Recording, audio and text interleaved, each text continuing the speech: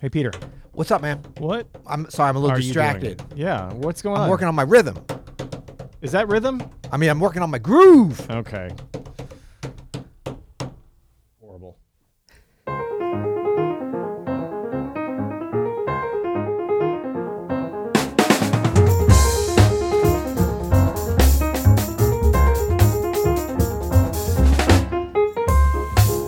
I'm Adam Ennis. And I'm Peter Martin. And you're listening to the You'll Hear podcast. Music advice and inspiration flowing at you beautifully. Inspiration today, Peter. So we have been calling for testimonials from our dear listeners. Calling all testimonial That's right. Testimonialists. We got a speak pipe from our friend Jonathan, who left us both a testimonial and a question. And so we thought we would use our speak pipe Wednesday to, again, reiterate that we want to hear your You'll Hear It story. We're putting together an episode of our listeners' stories, and Jonathan just beautifully lays it out here and then asks a very poignant question. Right. So this is sort of an example. You don't have to, it's really just an example of how simple it can be. So hopefully you'll take inspiration and that you'll go to you'llhearit.com and leave your speak pipe.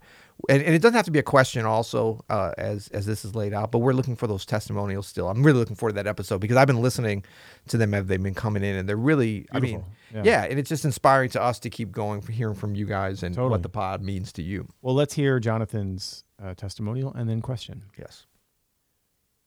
Hi guys, I just want to say how much I've thoroughly enjoyed the whole Open Studio experience. I discovered it just at the beginning of lockdown. I work as a frontline health worker in the north of England, and over the past 2 years it's been pretty grim up here.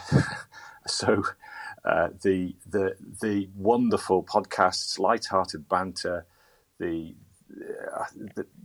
technical expertise, the free-flowing knowledge, the richness of the material, the positivity and the sheer nerdiness of it all has been fantastic, guys. You know, you've been my source of inspiration and my happy place, my place I come back to and time again. So thanks ever so much.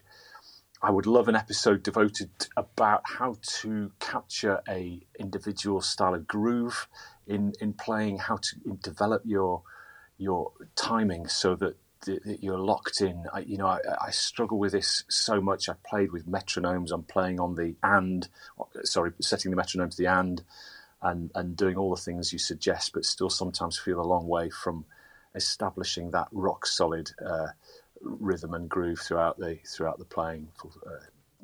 Thanks, guys. Speak again soon. Bye now. Wow, amazing, Jonathan. Thank you for the kind words. Peter, we got a lot of people up there in the north of England. I don't know if you know that. We got a lot of English folks here and just folks in the UK in general. Yes. But Northern England is representing for our podcast. Yeah, and I mean, I have I have a bunch of cousins in the UK in general, all up into Scotland and stuff, but there's some in particular in Durham, which is up in the north of England. I know that area, and there's a lot of people up there. We always think about London down, and it's like this huge city and center of music and everything, but it's a very populated bunch of cities up there and stuff. So, and thank you, Jonathan, for your service, because it is hairy up there for COVID and has been for a while. That's right. Yeah. Absolutely. Amazing stuff. And thank you for the kind words, of course. Yeah, no, that's just great. Probably not the first time someone's going to call us nerds, I would have guessed. No, you know what? We wear that as a badge of honor. Absolutely, you know what I mean? Yeah. That's what we're here for, and that's what really excites us and hopefully you guys. So, no, it's all good. Okay, so let's talk about groove, and let's talk about rhythm, and let's talk about how we work on it, because I think that, we've given a lot of advice about this over all the time on the podcast, because we think it's so important, and it's the most important thing. It's the most important thing. Yeah. But having said that, it's like, how can we work on this, honor it as being the most important thing, but then not make it so precious that we get overwhelmed by our lack of mastery of it. Like when you put something up on a pedestal, as groove and rhythm should be, it's very easy to be like, oh, I'm falling short, I can never get up there. But it's both the most important element of this music, and it's potentially, and in reality, the most accessible part of this music, and the most organically accessible part. So it's like, I want you guys to really think about not getting into your head too much about this. And Jonathan, I can hear you kind of getting into a little bit of like, man, I've practiced these different things. And I think those are good things to practice with the metronome and with the metronome on the offbeat and these kind of things. But it's very important for us not to lose our natural, almost childlike connection with groove. Yeah. Like how do we keep that going while we actually work on the specifics that are needed as a player to be able to delineate that connection that we have with the music through our playing at all times. Man, I love all of that. And that's so true. This is really one of the areas where language fails us big time. Yes. Because it's not just about where you're lining up next to a metronome. And it doesn't not include pitch, and it doesn't not include melody, melody, and it doesn't not include inflection and articulation. Yep. It's what we're talking about here is not the content of what you're saying, but how you're saying the content. Yes. Right? So this is actually something that you might, Jonathan, think about how an actor prepares for a role. And if they have to say the line, an actor prepares for the role, they might say, an actor prepares for the role. Ooh. Or they might look in the mirror and say, an actor prepares for the role. Or an actor prepares for the role. Or an actor prepares for the role. Now, that last one had a nice little rhythm to it. I like that. Well, Actor exactly. Prepare So for the roles. they're getting, Ba-ba-ba-ba-ba-bum. but it's not, how I'm saying it is the pitch and the inflection and where I'm emphasizing certain words is not taken away from the rhythm. Right. So I can say, an actor prepares for the role. Yeah. An actor prepares for the role. And it's completely different. An actor prepares for the role. Yep. An actor prepares for the role. And all of that is totally different. And even if you say an actor prepares for the role, that still has a groove to it. It's not as Absolutely. but it has, and that's like when we talk about, even rubato playing or kind of out of time or loosey-goosey, ballady playing, whatever you want to call it. Like those have a groove and a pulse. It's just different than ding ding ding ding ding, and it's all good and they're all grooves or like where it's like a strong backbeat that's just like stuck inside of you. All these things are grooves, and the whole thing is to get as many of these different kind of ways of inflecting, ways of feeling the groove, and then ultimately of being able to play and live inside of those grooves. Yeah. But to realize that the connection with the groove, you don't have to practice that.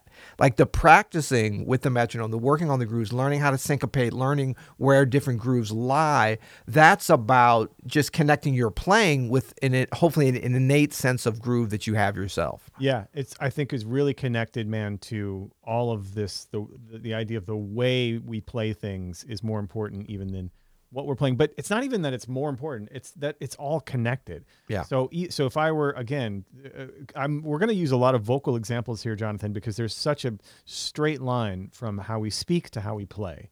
It's really connected. Yeah. And so if you were to say something like, dot, dot, dot, dot, Bang. dot, dot, dot, Shooba-dooba. dot, dot, dot, dot, dot, dot, dot, dot. Now that's monotone, and I'm just doing it over and over again. Okay, you guys, you can't see Adam, but let me describe him. He looks so bored. Dead eyes. He just his whole persona. Right, but actually, so an actor prepares for the role. So the dead eyes is part of my. Yeah. I'm trying to communicate to you that this is boring. Dot, Yeah. dot, dot, dot, dot. But if I were to actually like perform this in a way that I wanted to say something, well, I have lots of options, and this is an important decision. It's not just da ga da ga da da.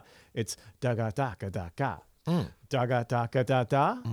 Da ga da ga da da. What? Da ga da ga da da. Shooba-dooba. Da ga da ga da da. Yeah. Da ga da ga da da. Da ga da ga da da. Like there's so many different ways you can say this, and I think like our friend of the show, Christian McBride. Yeah. He's someone who I think when he solos, there's almost no difference in both the timbre and the range of his instrument and his beautiful bass baritone voice. Yes. You know what I mean? He's got a speaking cadence and a way that he says things that is just, it's like a one and the same kind of thing. Like his voice is literally a voice on the instrument is very similar to his voice in real life. Yeah, absolutely. That's great stuff. So one other angle I'd like to add in that can hopefully, just help you, Jonathan, and everybody, all of us, is, this Adam's talking about what we've been talking about, the connection with the voice and like using that as really a bridge with, the humanity that we have and that can connect with the grooves, but also just an organic kind of connection away from our instrument almost, or in line with then bringing it to the instrument. But also I would say dance.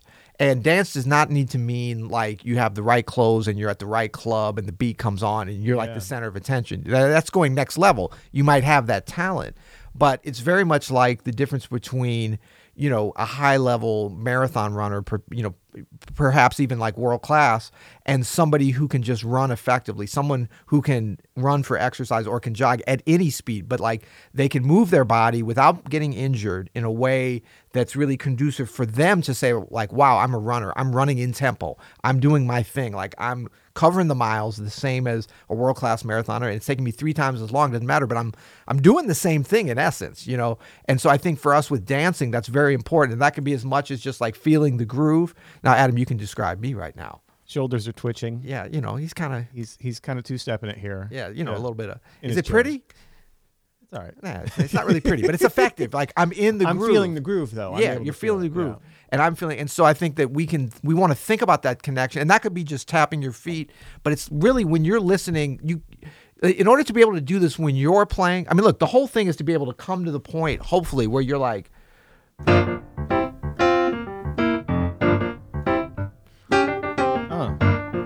amazing.